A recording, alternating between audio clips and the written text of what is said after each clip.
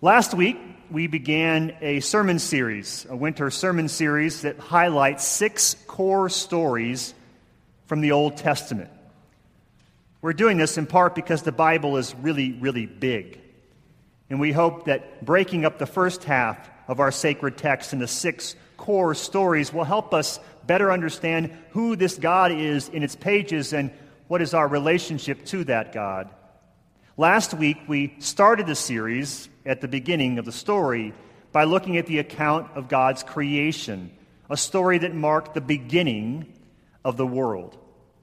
Today, we are looking at the call of Abraham, a story that marks the beginning of faith. The story of Abraham and Sarah is so important because the Bible is full of call stories. Over and over again in both the Old and the New Testament, the God of all creation decides to get personal, to come down on our level and call us out by our names. But it didn't have to be that way, I guess. It's not an unthinkable idea that God wouldn't call people, that God would choose to manage things without our help. One would think that a deity of God's magnitude, the creator of the universe and all, one would think that she wouldn't need to seek out human companionship. But from the very beginning of our stories, this God, our God, has sought out people like you and me. Now, the story today begins on a bare stage. Nothing is happening. There is no action. No one is going anywhere. In walk an old man and an old woman. I realize old's not the best term. What's to say they're past their good years? Old is all relative, I get that. Anyway, nothing of significance or importance has ever happened to these two. Things used to happen all the time.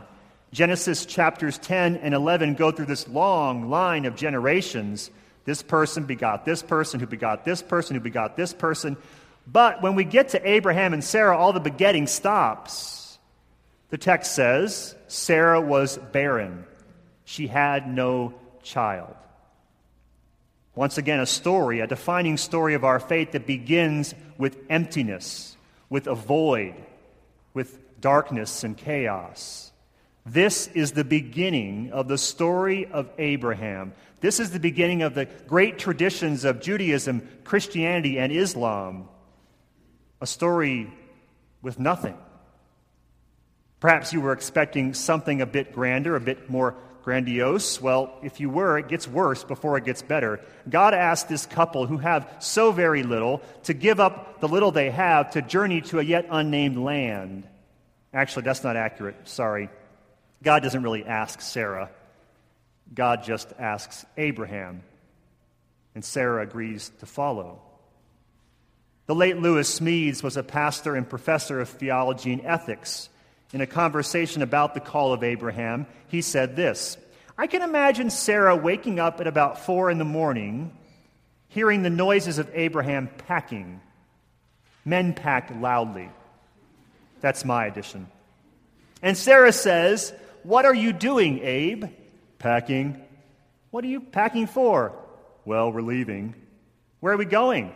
"I don't know." "Why are we going?" "Because he told me to." "Who's he?" "He didn't tell me." Speed goes on to say, and then I could imagine Sarah going to the other room, picking up the phone and calling her father. "Dad, what am I going to do?" "I knew you shouldn't have married that nut."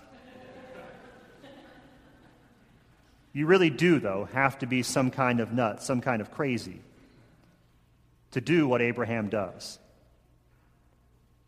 Some random God speaks to him, and he uproots his family, leaves behind all that is familiar and known, and follows this God, a God who he barely knows, to a destination that has not yet been revealed to him. But if Abraham's a little crazy, what's that make God? I mean, God, after all, chose Abraham. Abraham, who isn't all that good-looking like David, or cunning like Jacob, or resourceful like Joseph. Sarah is barren, but let's be honest, it could have been Abraham's fault that was the case. There's nothing special or noteworthy about the guy. He's old and he's childless. not the kind of guy you pick to start a new generation, a new nation. And yet God calls him by name. And I can think of only one reason why God would choose someone as pathetic as Abraham. God needed someone who needed God. Abraham said yes, and Sarah agreed to follow.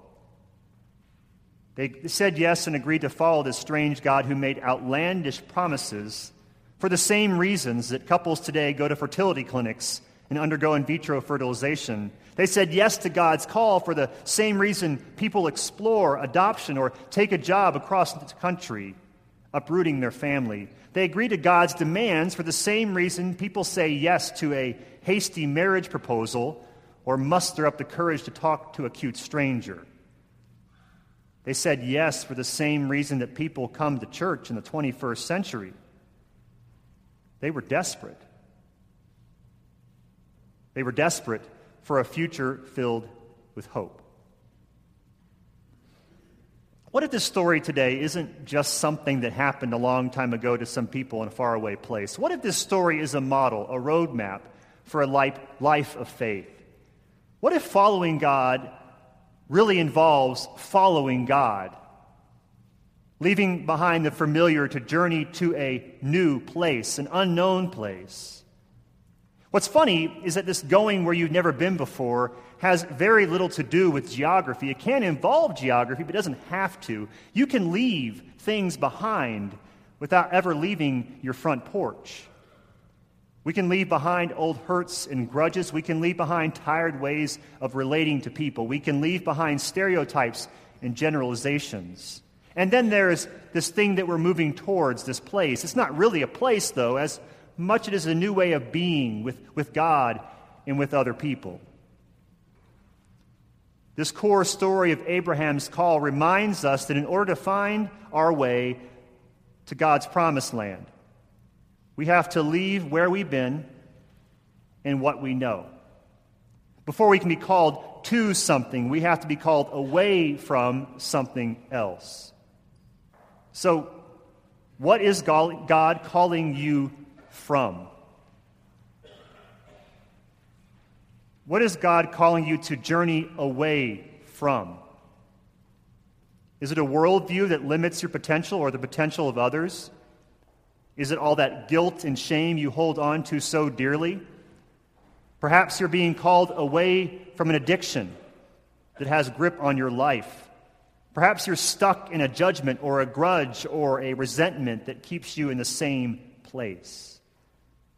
What is God asking you to leave behind so you can follow God into a land of promise? You may have noticed that I have thus far avoided using the term vocation. That's the fancy word for a job. The longer I serve as a pastor, the less comfortable I am linking these call stories in the Bible with vocation, with saying that a person is called by God to be a minister or a doctor or a teacher or a nurse or whatever. I don't think that way anymore. I say this because the call of Abraham has nothing to do with his vocation. Abraham's call wasn't about how he made a living or where he went to work. I challenge you to read the chapters about Abraham and figure out exactly what he did for a living. It's all pretty vague in the story. He owned herds, he had servants. As far as I can tell, what he was doing before God called him is what he kept doing right after God called him. This call stuff isn't about vocation or work. It's much bigger than that. This isn't about God wanting us to switch our jobs. It's about God wanting us to switch our loyalties.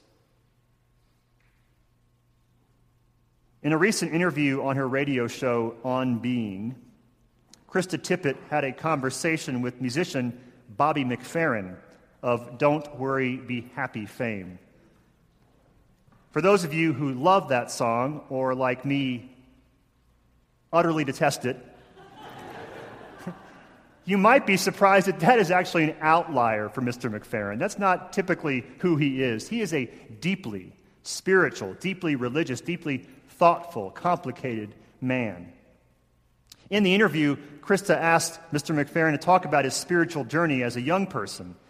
Around the age of 16, he recounts, I thought Bobby McFerrin, don't worry, be happy. I thought I wanted to join a monastic order. Imagine that.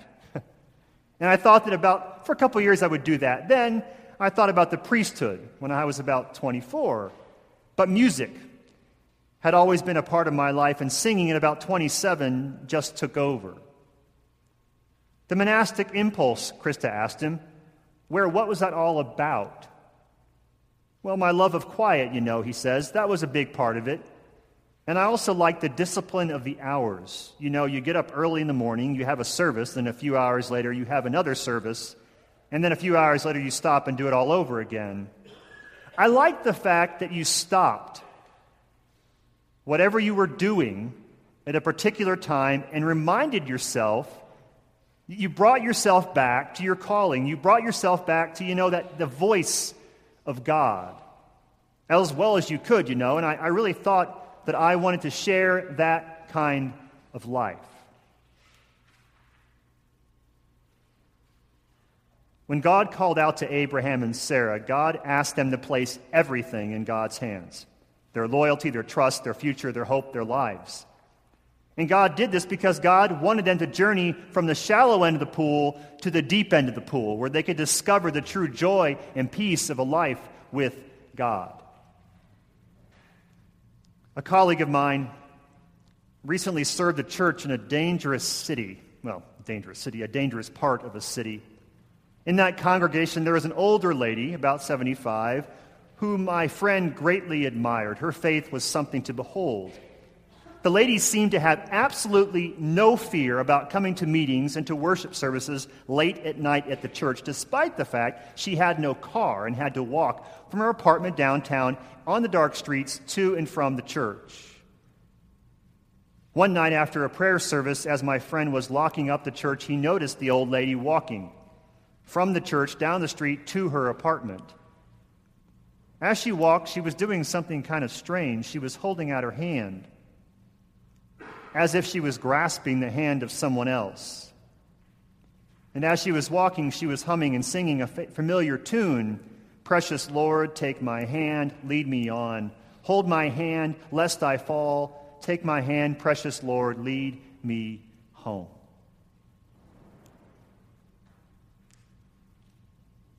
Was that old lady crazy to think that God could protect her on the dark streets at night as she made her way home from church?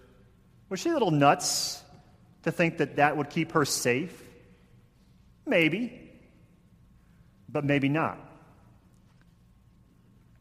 In the end, who do you want to trust with your future, with your life? Yourself? Other people? Or the one that made us all? Saying yes to God's call is a journey of faith.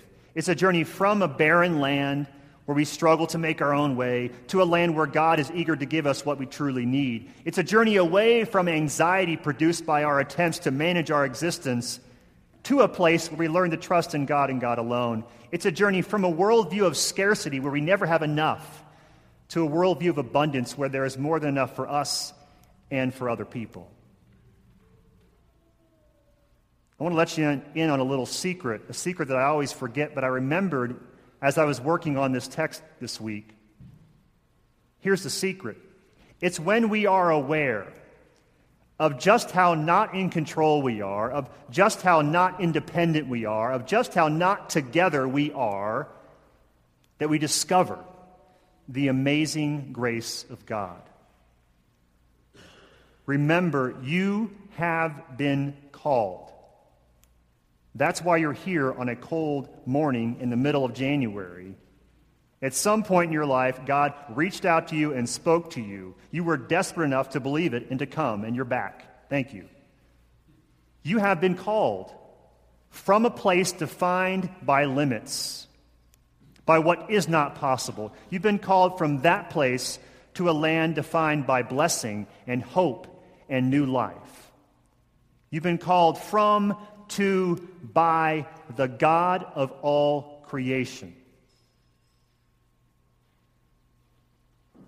And it's never too late to say yes to that call, because Abraham and Sarah's story is so important because it's our story, which means we are never too old, too young, too tired, too busy, too broken, too anything to not respond to God's call and to receive the promise of a life filled with God's blessings.